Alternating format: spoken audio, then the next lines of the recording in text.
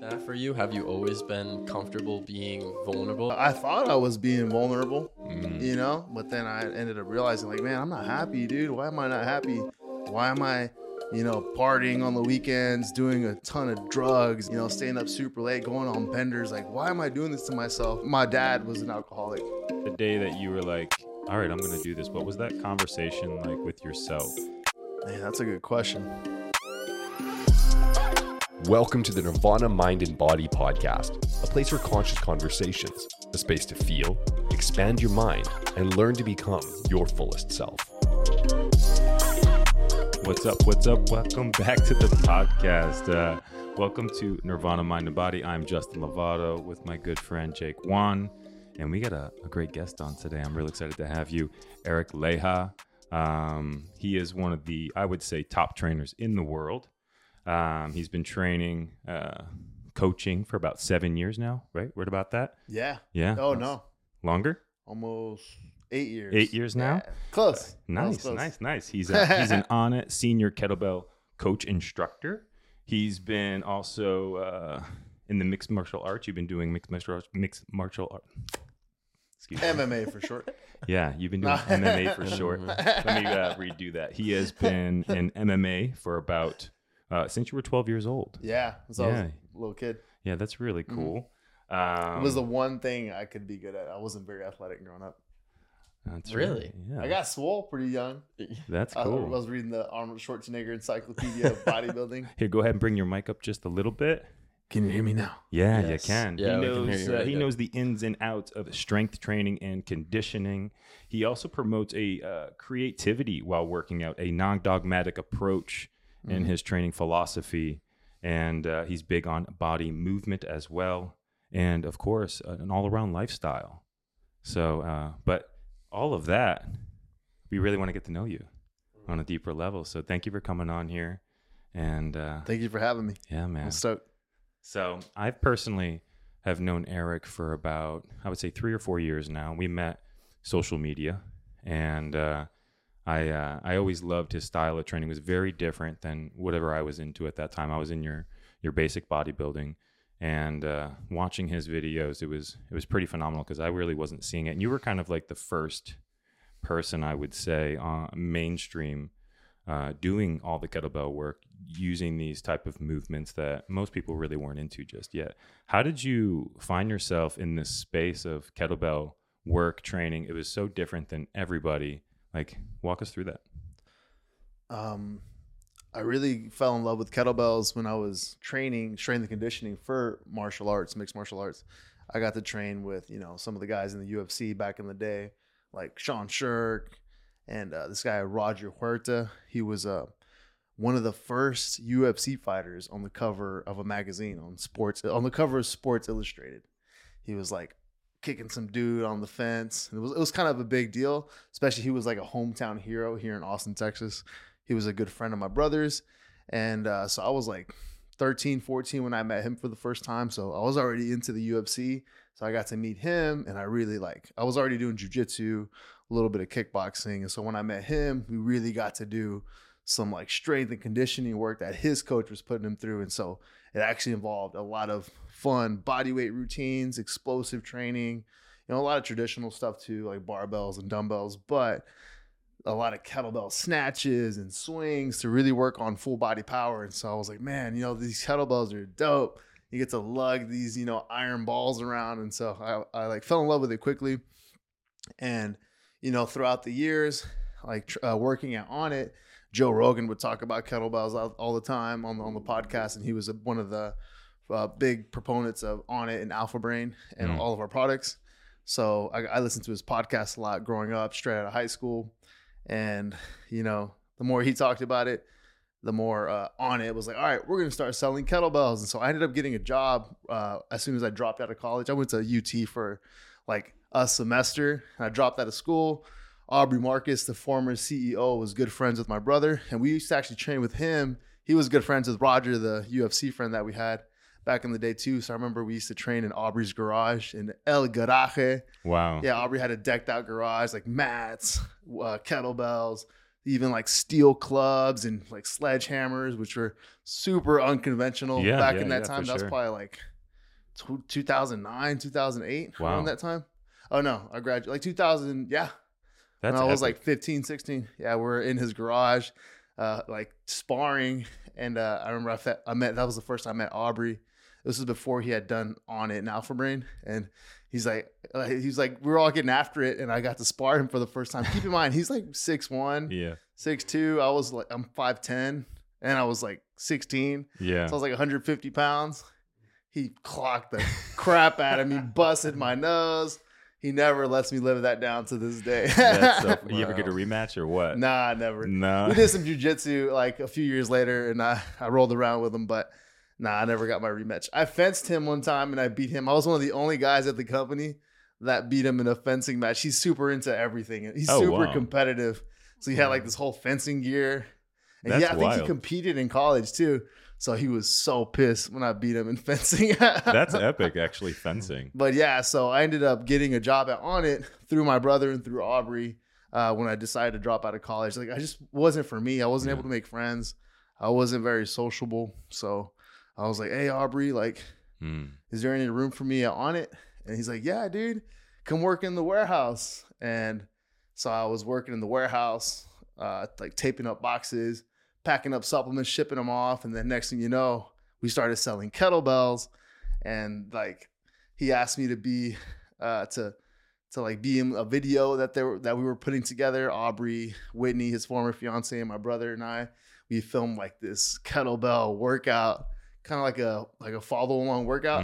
So that's when I was like, man, you know, what a cool this could story. be a thing, you know, like because it was a big part of the company. We're selling out of kettlebells.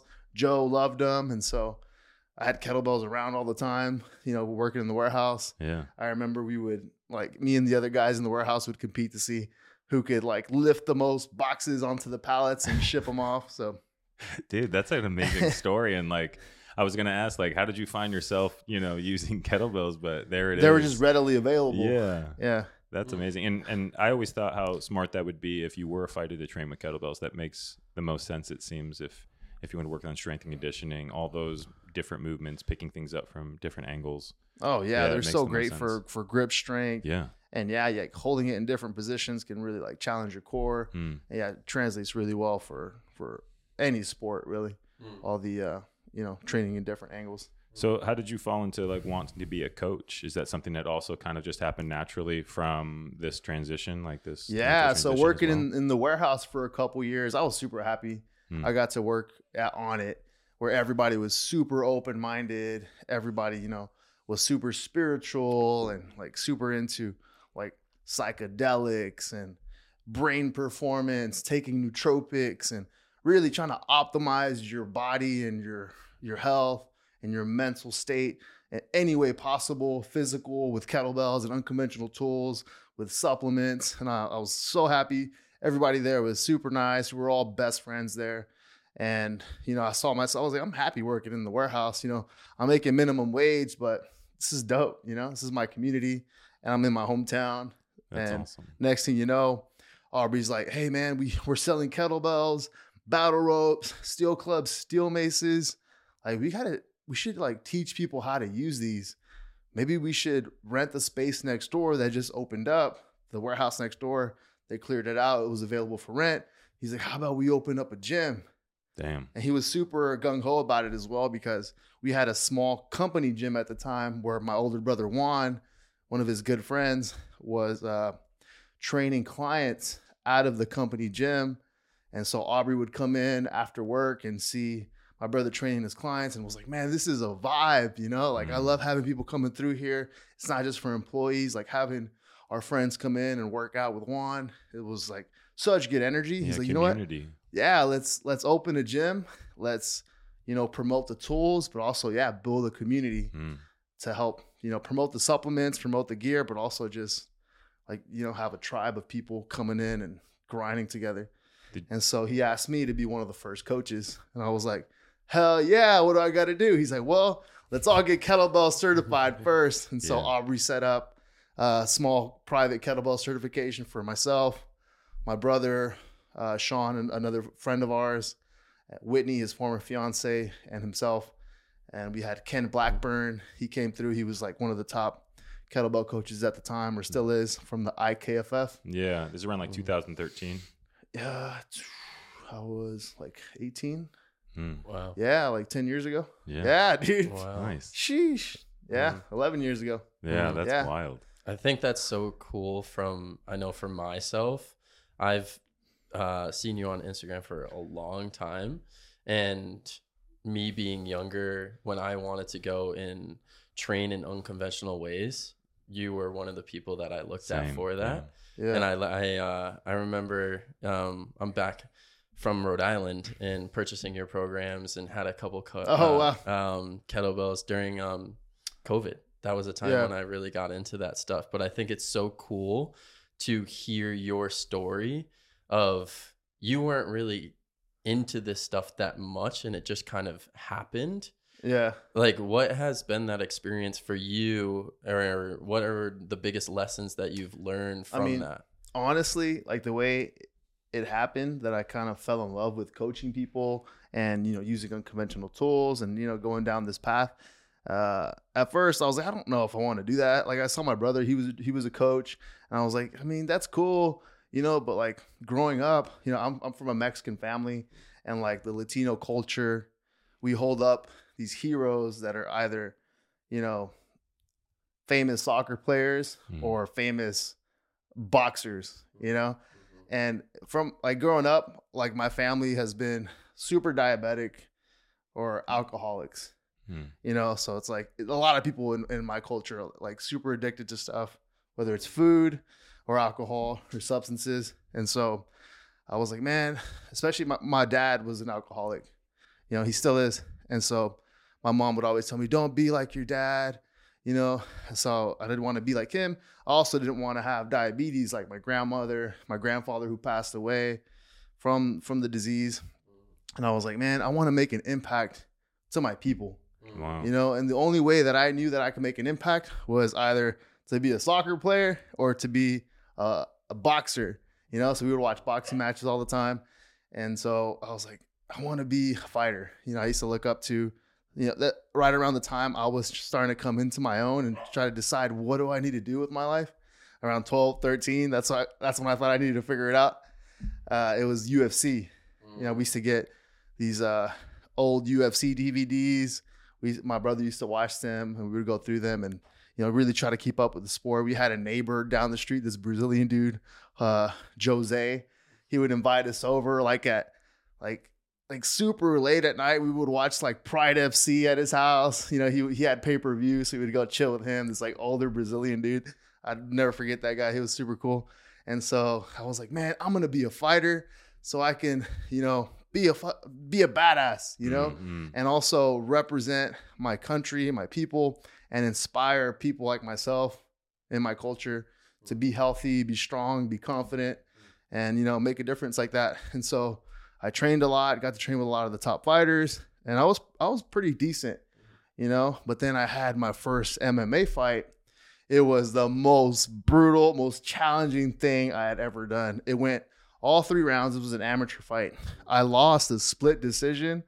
Like, I almost knocked the guy out in the first round. He ran away the whole time. I was swinging at the fence, missing. And then he almost knocked me out the second round. We took each other down. He took me down. I almost got him in an arm bar. And like, we ended up winning Texas Amateur Fight of the Year in 2013. Wow. Because it was such a brutal back and forth fight. And then I told myself, man, I experienced everything I needed to experience in that fight. I almost got knocked out. I almost got submitted. I almost submitted him. Damn. I got a bunch of takedowns. Like, it was brutal, dude. But I got clocked so hard. I remember getting hit so hard that I was knocked out. Like, I was out. All I could see was like tunnel vision. But I just remember thinking to myself, man, my whole family's here. My mom and dad are here. My sisters, my brother. Wow. The whole company on it was there. I was like, I cannot fall. Like, I have to stack my bones. Wow. Even though I'm like blacked out, I have to stack my bones so that I don't tip over until I come back, so that I do not fall. Because if I fall, my mom is never going to let me do this ever again. And so I came to, I ended up grabbing him and ended up surviving. But then after that, I think I had another fight that I was planning to do. But then I was like, man, I remember going into Aubrey's office and going, hey, man, because he was like a big supporter of me. He really wanted me to get into it. Big combat sports fan. And he was like my mentor. And so I wanted his approval. I was like, hey, man, I went into his office. Like, I don't think I want to do this fight. Like, I don't think I want to do this anymore.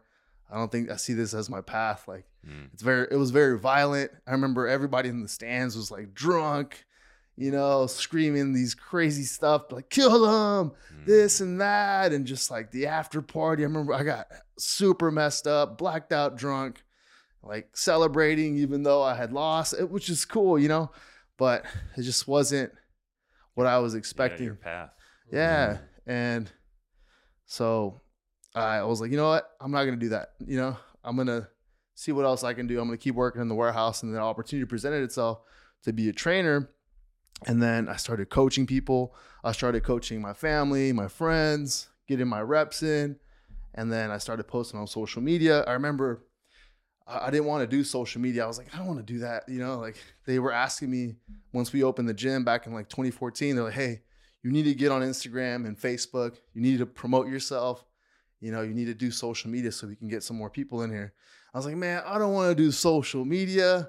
That stuff is so dumb. Like, I don't want to be on there taking selfies. Like, nah, that's silly. And they're like, no, just do it. Come on. I was like, all right, well, I guess I'll start Instagram. I was like, what? Because I was like trying to be stupid and like, I don't want to do this. Try to go against the grain. I was like, what's the dumbest thing that I can think of? Like I need to come up with an Instagram handle. I was like, Primal. Yeah, it's got to have Primal in it because we were like selling Primal kettlebells at the time.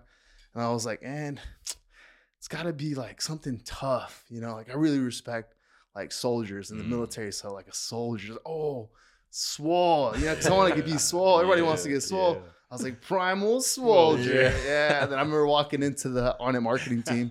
I was like, hey guys, what do you think about this? Primal Swoledier. Everybody started cracking up. I was like, all right, that's it. So I went with that. And so the more I posted on social media and, doing my workouts, people started reaching out. They were super thankful that, I was showing them new movements that they hadn't seen before, that they were able to do workouts that were actually fun. That got them to get up off their feet, that they were able to work through old injuries and be able to play with their kids again. And it was just like super fulfilling to like hear this stuff from people that I was like, man, like because I started growing too, like getting bunch of followers and such a positive feedback from everybody that I was like, man, like I'm able to make an impact and reach people without having to get punched in the head. Yeah. So that's when I was like, oh, this is dope.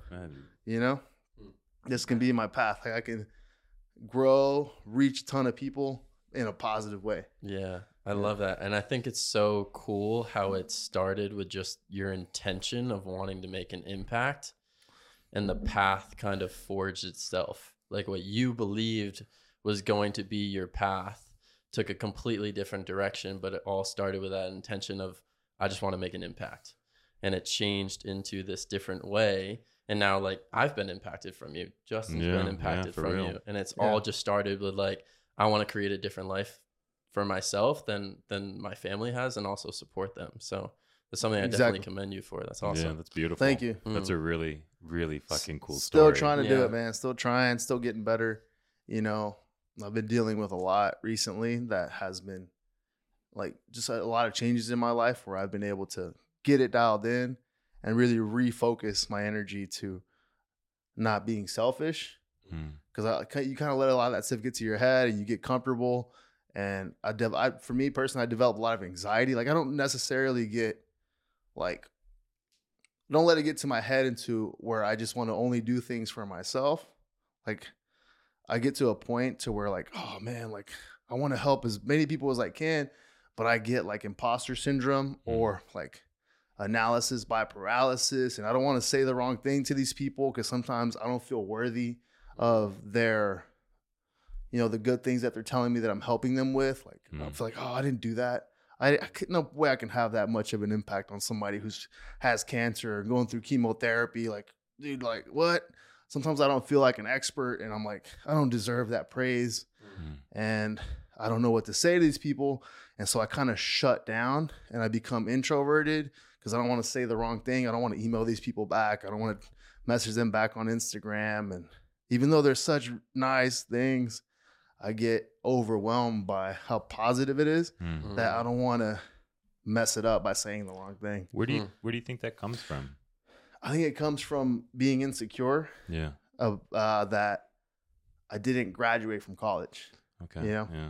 I can vibe with that. I didn't finish high school, so I can vibe with that. Yeah, so I feel like I'm not an expert, even though I am, you know? Yeah. Like I impact people in some way for them to be reaching out. Yeah.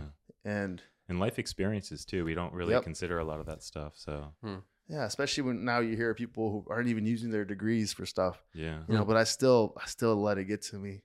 And that's just something that I'm working on and working through. What do you do to work on and work through it? What are your like kind of go-tos to kind of like maybe reprogram or retell a different story to yourself?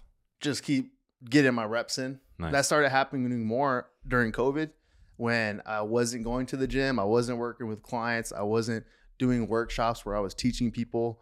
I was solely relying on my online business, which you film a program or a course, you pour all your energy into it. I put a lot of good information into it, you know, the valid stuff that works, but then you don't have to film it or practice it ever again. You know, you sell that forever and people buy it, they love it, but you kind of lose touch with your coaching and getting your reps in, and you start losing confidence. And so for me, it's getting back in the gym, working with clients, working out with my mom, teaching her, you know, teaching one-on-one clients, doing community classes, workshops. I recently started a men's group where we work out together, and then we come together after the hour workout and we discuss, you know, our struggles outside of the gym for 30 to 45 minutes. That's awesome. We talk about spirituality, our faith, you know, to just like really try to connect and be vulnerable. And so that's been helping a lot. In addition to actually coaching and getting my reps in there, it's also opening up to other guys about my issues and some of the bad thoughts that come into my head. That's like, awesome, man. Yeah, because we trying to hold that stuff in, you know, it like it gets rotten. It gets rotten. Yeah. Then, you know, it comes to like the more stuff you hold in, eventually it just explodes and bursts with, you know, makes you angry and you react. Somebody might have told you something and meant something totally different. You take it the wrong way because you have all this shit that you're holding in. And next thing you know, it's a big problem. I think it's also really cool for listeners to hear, and even for myself to hear from somebody that used to look up to you in the space, is that you're human as well.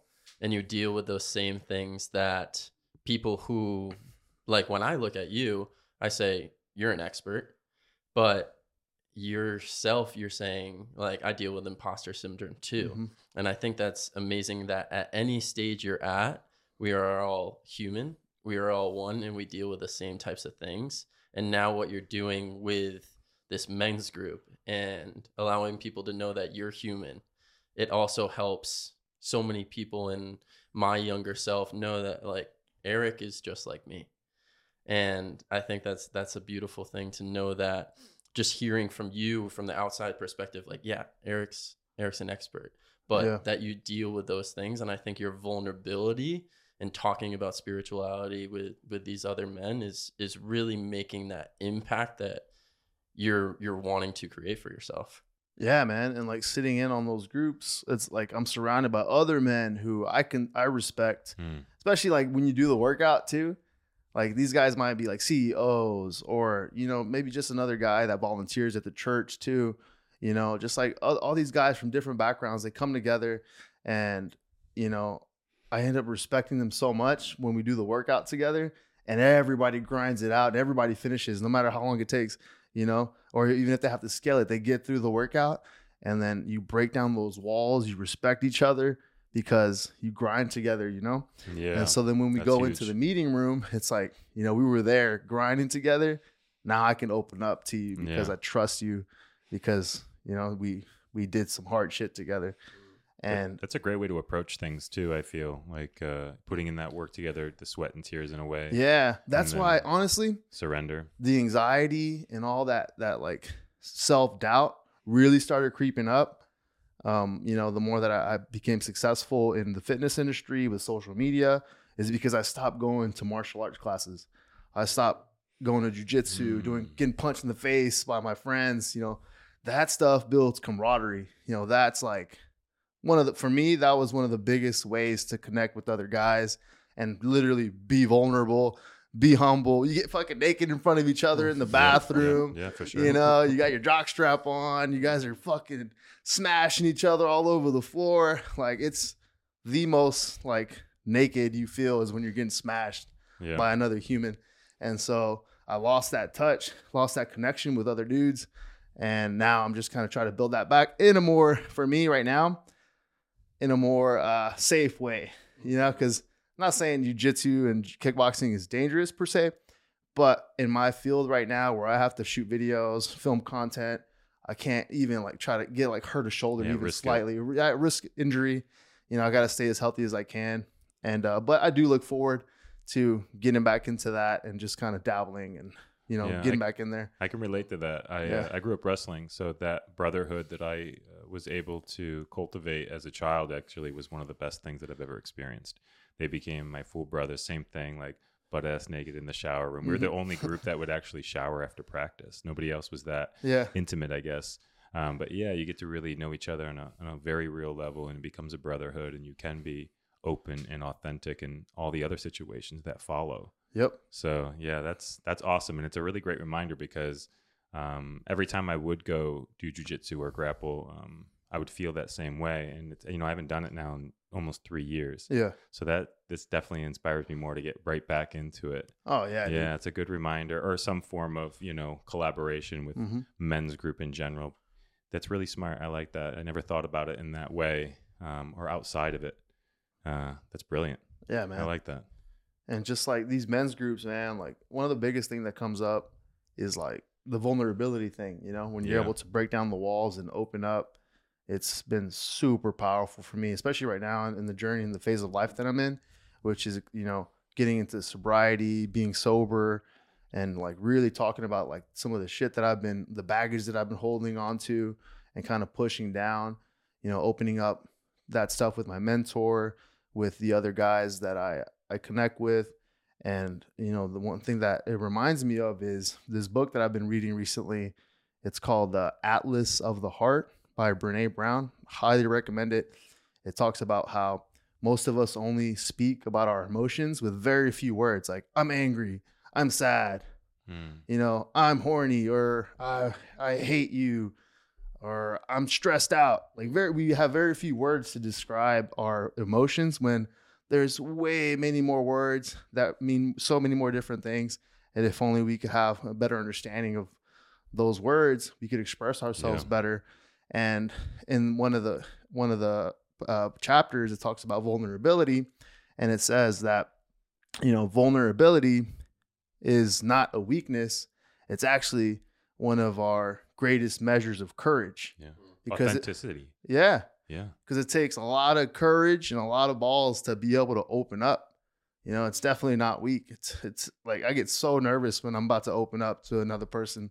But, you know, growing up, growing up, you think, you know, men are supposed to be strong and, you know, it's weak if you talk about your emotions or if you cry. You know, but personally, man, I love crying. Same. I love expressing myself. Not just, you know, I like going to the movies and like, I'll laugh my ass off. Sometimes my girlfriend's like, dude, keep it down. There's other people here watching the movie too. But that's why I like going to the movies with my brother. He's the same way. Like, we'll be cracking our asses up and then like getting emotional too. We'll look at each other.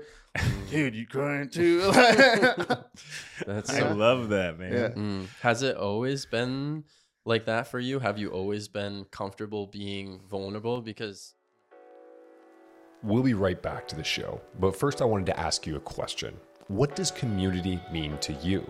As you probably know, you're the average of the 5 people that you spend the most time with, and this can either elevate your life to unmeasurable levels, or depending on your core 5, perhaps even drag you down. At Nirvana Mind and Body, we know that the people who listen to this podcast and engage with our content are the ones that aren't trying to live a low-level existence.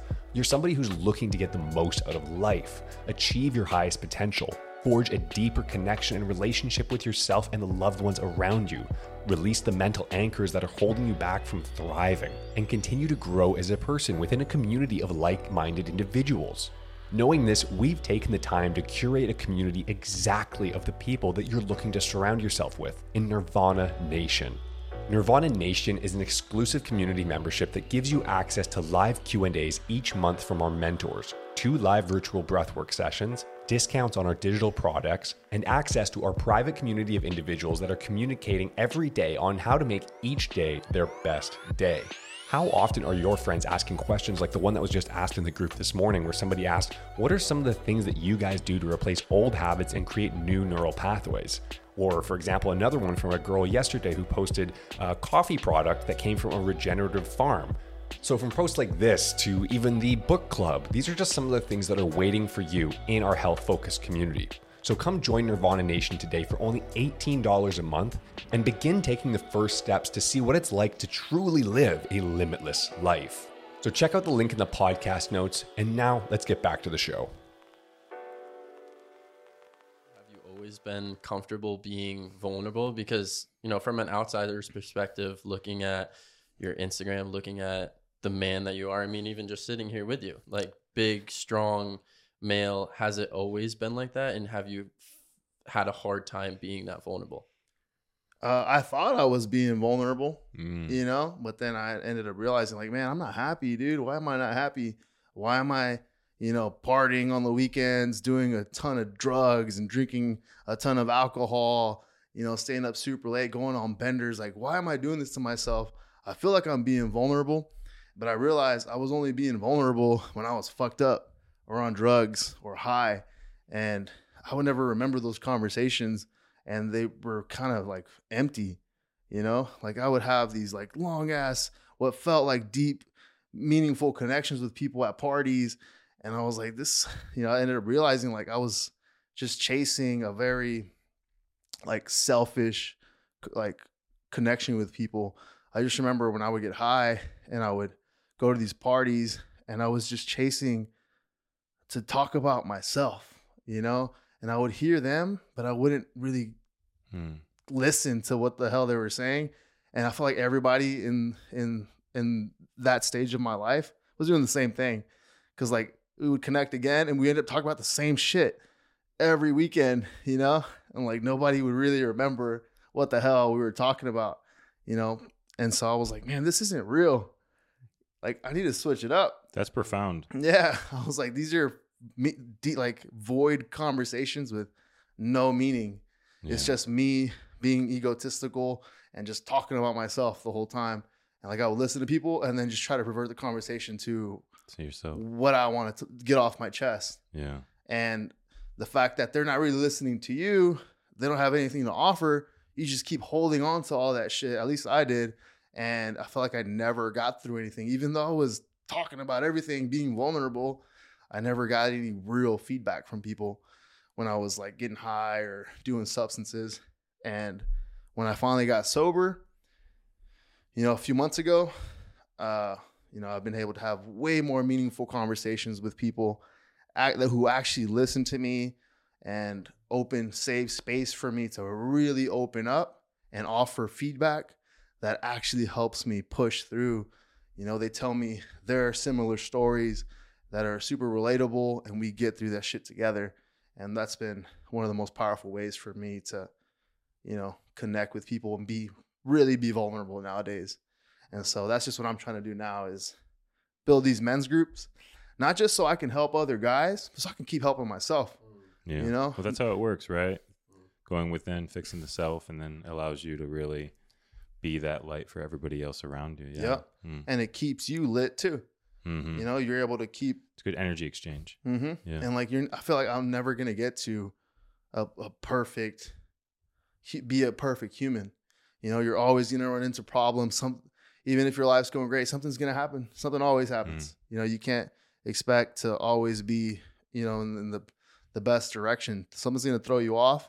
But if you have the right tools, the right people around you, you're always going to get back up. What are your go-to tools right now? Like when you are kind of like, say, I mean, really in the thick of things, say intrusive thoughts, emotions really hit you some days, what are your actual like go-tos or possible routines that you kind of go through the day to kind of keep you in this space, this open heart space? So like, what are those go-tos?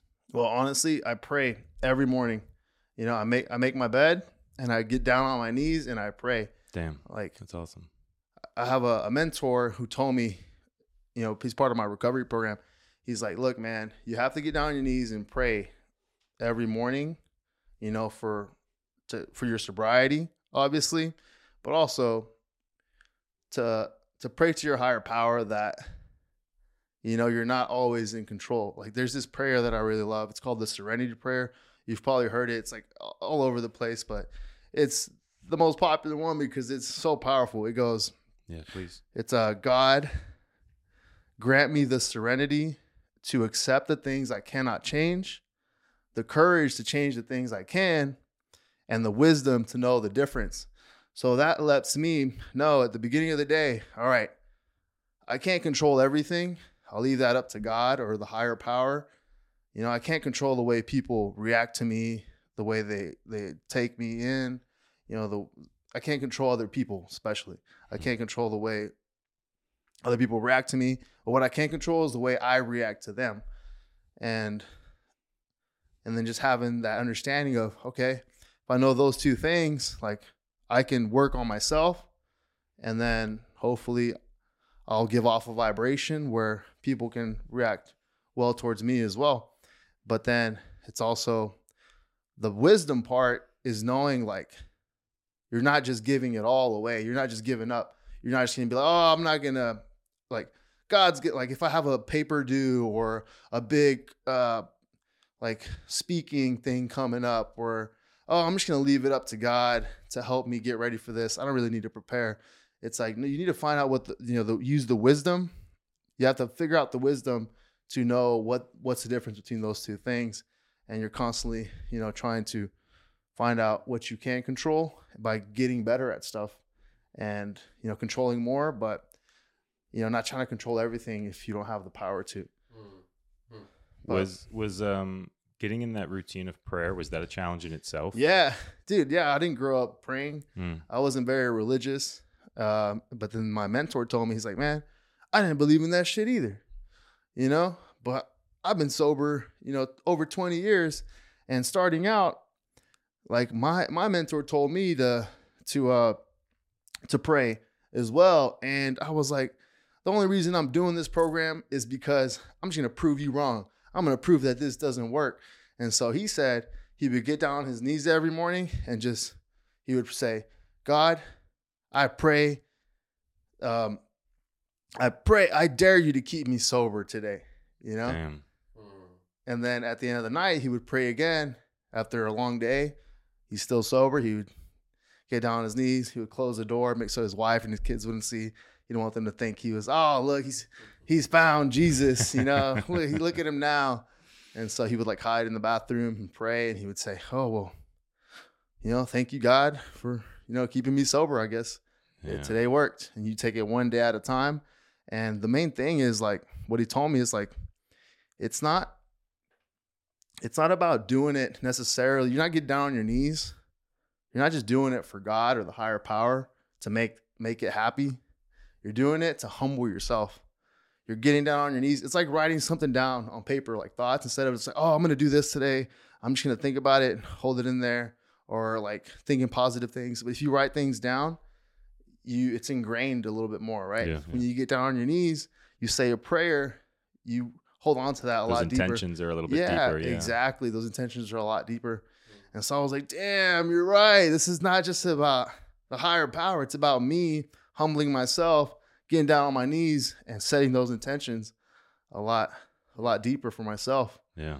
You know, and so that's been a huge positive thing. Cause like when I'm encountering a bad thought or insecurity, or somebody does something that kind of rubs me the wrong way, instead of overreacting, I think to myself, like, hey man, just chill, take a step back, breathe, process the information, let it download before you overreact. The girl that I'm dating, my girlfriend Claire, she always tells me, you want to, she goes, oh man, I forgot how she says it. I mean, she always says you want to align your actions with your intentions, right? And you don't want to make decisions. You don't want to make long-term decisions based on short-term emotions, Good right? advice. That's good. Yeah. So if you have this like short-term emotion where you get riled up over something that rubs you the wrong way or makes you feel uncomfortable, and then you react right away, it could create a really long-term, thing with this other person, this other relationship. How did you become more aware of the opportunity to not react, right? Like, how did you create some space? Was there like a technique that you were able to do to start creating some space from the reaction? It's just knowing that in the past, my past relationships with friends, trial and error, not that reacting the way I have in the past wasn't working. So when she told me that, when I learned that skill to not make long-term decisions on short-term emotions, anytime I have even a positive feeling, a negative feeling, I don't overreact. I take a step back. For her, it was, she fell in love with me, right? She really liked me. She felt tethered to me more than she's ever felt to anybody else. Those are the words she said. But she took a step back. She didn't want to rush into things because in the past, she's rushed into things and things have blown up in her face. Same thing for me. You rush into things when you feel these emotions. You're like, this is the person for me. This is my person. I feel it. But by taking a step back, taking our time, even though it's such a positive feeling, you take it slow. You get to know each other. You learn how to coexist before you do things. You take it to the next level. So even with, just how when something bad happens to you or somebody, bumps into you or cuts you off on the road, instead of overreacting, you just chill, take a breath, take it in, try not to overreact. Same thing when something good happens, like falling in love with somebody, take a step back, breathe. Is this really in alignment with the phase of life that I'm in right now? Then you move forward. But that's been, for me, it's hard because for me, I feel something and I'm like, this is it. This is, like, this is the direction I want to go in, whether it's good or bad. This is how I'm going to react. But by slowing down, it's like, makes things way better. You mentioned the breath. Do you actually take a breath? Do you take a few breaths when you feel that quote unquote trigger? Oh, yeah. Yeah. Yeah. All right, cool. Yeah, because it takes a while to slow down, so I have to breathe. Otherwise, I'll probably pass out. Is there a specific breath? Nah, man. Just take some good breaths. I just slow down for a second, breathe. I feel my face get hot sometimes, even when I'm comfortable. I'm not just mad. I just feel like I just need to chill and breathe. And then usually Claire's there. Like if somebody texts me something weird, and like they're shooting this crazy energy at me, and I'm like, whoa. And she notices it. She's like, hey, chill out, take a step back. And then, I try not to overreact, and it usually works out really well. She sounds amazing. She does. Yeah, she's awesome, man. But she's also really going through her own journey as well. She's been through some hard stuff. And, so it's been great to, like, when I met her, man, like, I was struggling. I remember we were supposed to meet up and shoot some content and work out together for the first time. We met, so I was on vacation for a couple months, so I was away from the gym. When I got back, I walked through on it, and I'm like walking past the windows into the small classroom, which is kind of dark, and I can see her in front of the camera. She's like all lit up on camera, super energized. And I'm like, damn, who's that? Like she's cute, but she's also full of energy. Like, that's dope, And so I started following her on Instagram. Didn't talk to her whatsoever. I think I just looked up the On It gym, see who had tagged it that day. And I was like, oh, funny. Look, there she is. Thought that's funny. Super creep skills. Yeah. We all do it. That's and then so I started following her for a month, and then she started following me back. We started liking each other's stuff. And then she saw me doing one of my crazy band workouts, and she asked me that she wanted to learn. So I was like, yeah, let's link up. I'll show you how to do that and some kettlebell work. And so we were supposed to link up on a Sunday morning. And I had gone out and partied since Thursday night all the way till it was like 2 a.m. on Sunday. And I was like, I texted her. I was like, hey, some family stuff came up. I'm not going to be able to make it in the gym. You know, maybe we could do it later this week. She's like, yeah, it's okay. You know, you take care of what you got to do. I was like, yeah, I'm sorry. We'll meet up later this week. And I felt so bad. You know, I was like, oh, man, I'm such a liar. I'm over here partying, telling her some family stuff came up and I'm just fucked up. And so I ended up finally recovering that Sunday. Flash forward to like Thursday that week. We finally link up and she comes in and she's just full of energy. And we shoot videos together. I teach her all these new movements that she's never done before because she comes from like a CrossFit background. And so like I threw kettlebells in her hands, the Hertz resistance bands. We did some steel clubs, some like the water bags, the hydrocore bags that On It makes. And dude, like super challenging movements. And she was not complaining. She was super eager to learn. I was throwing everything at her. And it was challenging. Like she was having a hard time, but she kept powering through. She was letting me coach her through everything. And she was not complaining. I was like, man, she reminds me a lot of myself when I was starting out. Like she's just eager to learn, absorbing everything, not complaining. So I was like, man, this chick is dope. You know, and not only that, but I had remember reading in her bio on Instagram that she was a recovering alcoholic or a sober alcoholic is what she likes to say. And so I was like, damn, like she's got this energy and she has dealt with substance abuse in the past. Like, this is dope. So then I was like, hey, we should go grab lunch so we can grab lunch afterwards. And then this is another thing. I was kind of testing her. I was like, all right, she's dope in the gym. But if she's really down, she'll eat whatever I say. Yeah, most girls are. You're a foodie, bro. I don't think people know. I mean, maybe they know. But I see your stories. With the your things stories that are amazing. So I'm gonna go take her to one of my favorite sub spots. I'm gonna get her a huge Italian sub with cheese and double meat, and she's like, okay. And I can see the look in her eyes. She was like, all right, let's do it. We went. She crushed the sub. I was like, all right, she's down. She's not gluten free. I love that that's the test. Yeah. I love that getting the sub was the big test. It's like, if she eats this sub, she's the one. Yeah. I love that. I like a girl who can eat, man. That's epic. And then, so we ended up talking about her sobriety. She invited me to a meeting. And how'd that go? How'd it go your first meeting? I was nervous. I was like, what am I doing here? Like, is this going to work? You know? And dude, it's been dope. I go to as many meetings as I can throughout the week, and just the community, man. Like the recovery program is amazing, and my mentor, he's just so awesome. And one thing that he really drove home for me, especially like, you know, growing up, I wasn't very religious. Like the whole thing is like, you have to believe in a higher power greater than yourself if you're going to overcome these challenges. And he's like, that doesn't have to look like a bearded man in the sky, you know? Like, look around you at these groups, these other people who are sober. Like, is the total sum of all these people together, are they a greater power than yourself? I was like, yeah. Well, then you get there, you know? What was that the day that you were like, all right, I'm going to do this? What was that conversation like with yourself? That moment when you decided, was it after that meeting? Was it before that meeting? Was it something like, what really like was like, yo, I'm doing this? Man, that's a good question.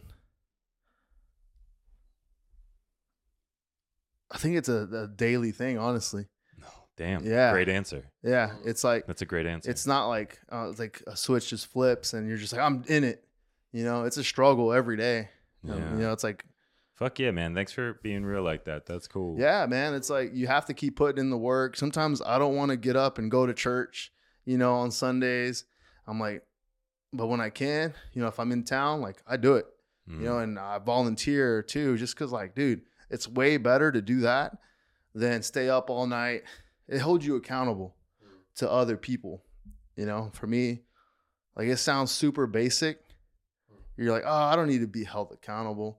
I could do this on my own. I can white knuckle myself through sobriety or through whatever thing I'm going through. I don't need help.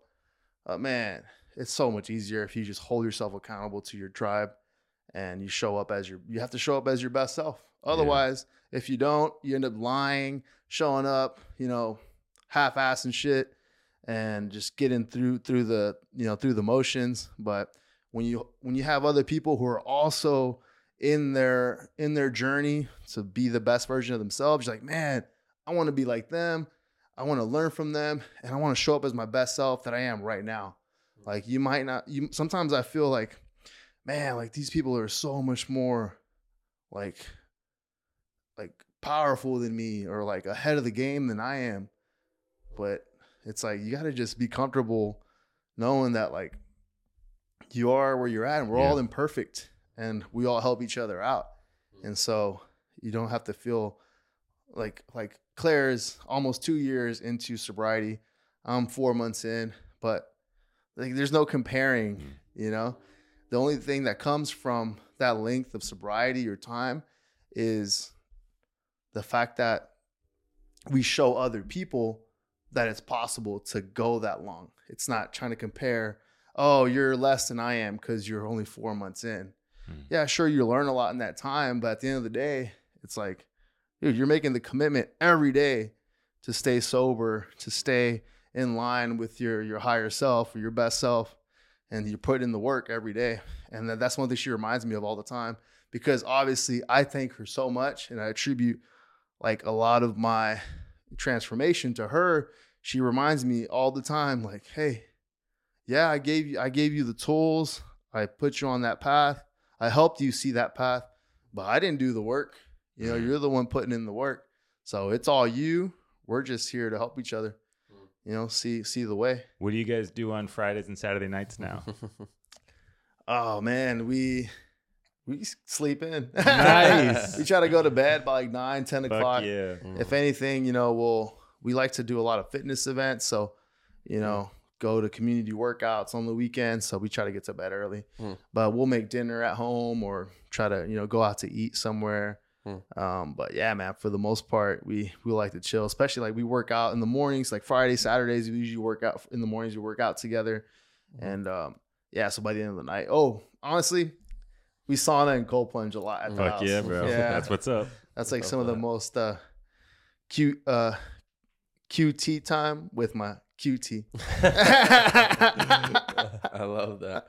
Yeah. One of the things that I want to ask you is, have you tried to become sober before? And in this situation now, it seems like it doesn't necessarily have to be a relationship, but it seems like you have people that you lean on to keep you accountable. Have you tried to become sober before, and what's the difference now? Yeah, I did go sober for about 2 years before this past year. It just it didn't work out, man. Like, oh no, it happened during like another relationship, and I remember I was going like halfway through the relationship, I was going off the rails, man. Like, I remember I had lied to her and told her that I wasn't into substances. I didn't like to party and drink. And then, you know, we had some stuff come up in the relationship. So I ended up like, all right, well, I'm just going to go hang out with my friends and do what I want to do. And, you know, we ended up staying together through all that. And we ended up, I ended up, you know, feeling like super sorry and telling her, apologizing and saying, all right, that's it. I'm going to cut it all out. I'm sorry. Let's stay together. I'm never going to do this again. But then what happened was I ended up becoming super selfish. Like, the only way for me to stay sober is to like only focus on myself, my work, my fitness.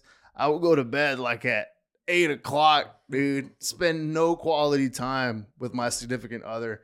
I would go straight to bed, wake up super early, go work out, go to work, and just my higher power became my work.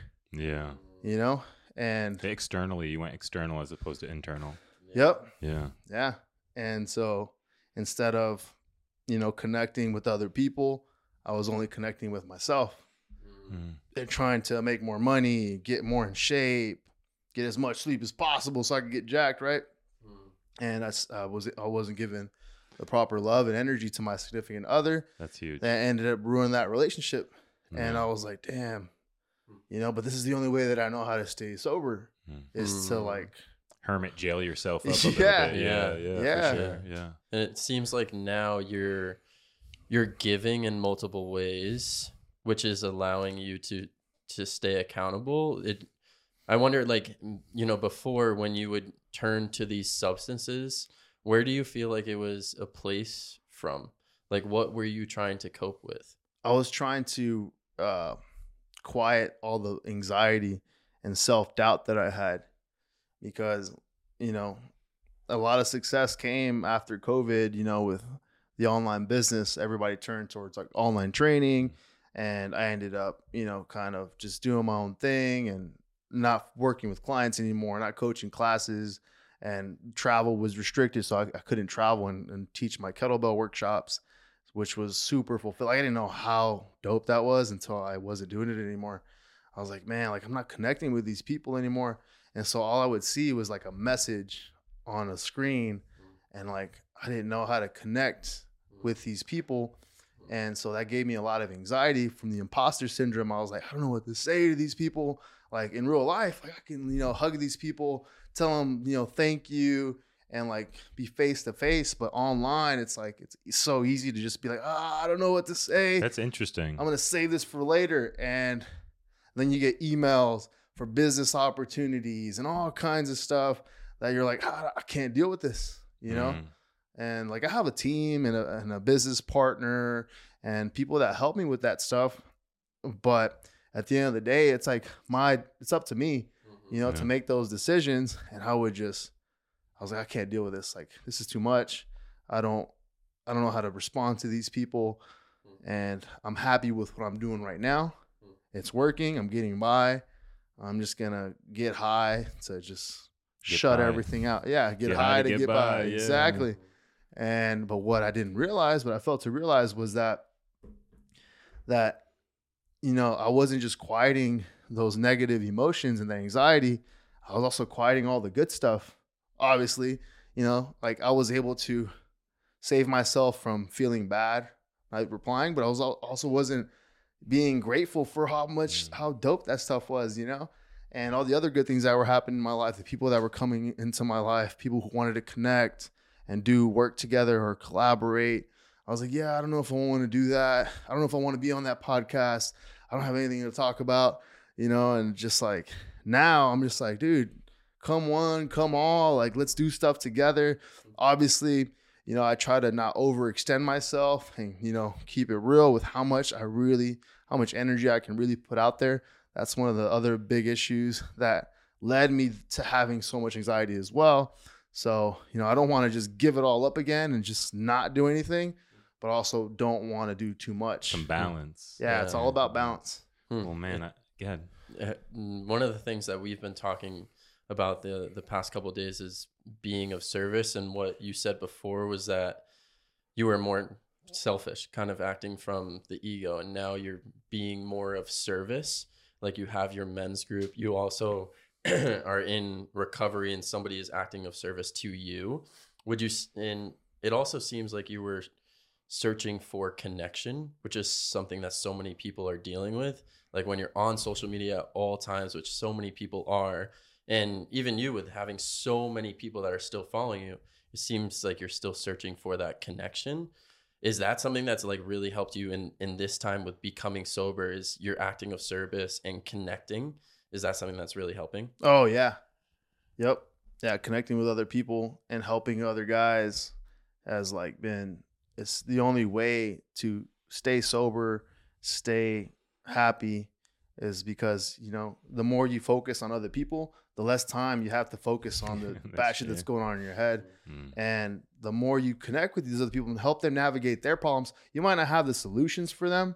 I'm no expert, but I can share my experiences, and then we can navigate through stuff together. Yeah. And then we all learn together, and it's the most beautiful thing. Like you said, you give more language to than just being like, I'm angry or I'm sad. You're allowing like this really good space for that's honestly language. My favorite part about men's groups, meetings, where you connect with other people and you hear these public speakers, somebody speaks up and they say something, in a way, like I was feeling that same thing, but I didn't know how to say it. Now I have words to say it, and I borrowed some of that language. Yeah. And like you can express yourself because other people who are going through the same shit start to say it in a way that you can understand, you can relate to other people. And it's like, man, it's been super beneficial for me, especially like going to church too. You know, I go to Red Rocks Church, super progressive church. Like the pastors there are super cool guys. Like they don't preach to you.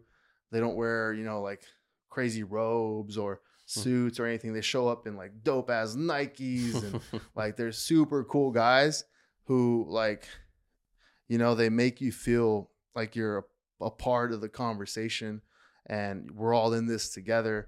Not like, oh, you have to do this or God will hate you. Yeah, no dogmatic approach. Yeah, no exactly. No judgment, right? Yeah, no judgment. Just like we're all open, imperfect humans chasing a perfect God. We're all the same. Yeah, I love that. Obviously, everybody can find you on your social media. How can they maybe join some of these men's groups or these groups that you're putting together? Because I think that'd be really helpful for more people to know where these hotspots are at. Where can they find you? Yeah, just hit me up on Instagram. Oh, perfect. Yeah, DM me at primal.swoledier, or you can email me at eric@ericleija.com, and I'll get you all the information to meet up at the next one, or connect you with some other groups that might be in your area. Bro, this was like really cool. I really appreciate you coming on here and sharing your story, opening up, being authentic, being truly authentic. It's really cool to have this conversation with you. So thank you for coming on here. Yeah. And if there's one question I would like to ask before we end is if you could give the listeners one lesson that's been a huge catalyst for you from where you came from at, the beginning part of your life, and maybe even touching on some of the core values that have allowed you to get to where you're at, what would those be? It's always give more than you're taking. Because the more that you give, like, honestly, like the more that you give, you're going to get even more in return. And like that increases exponentially too.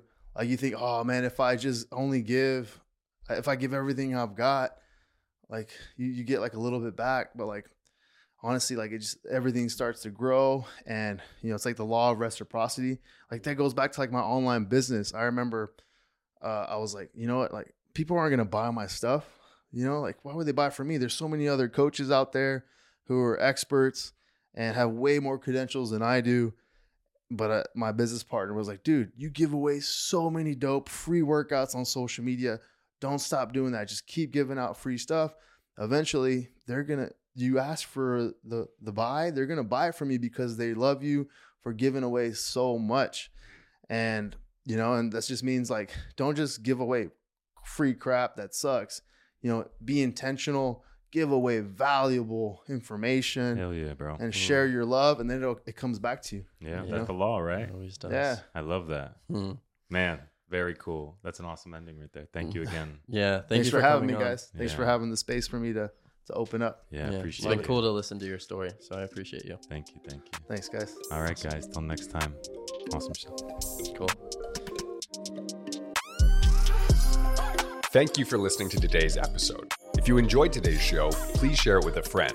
Drop the podcast a 5-star rating, and be sure to subscribe to never miss an episode. We'll see you next time.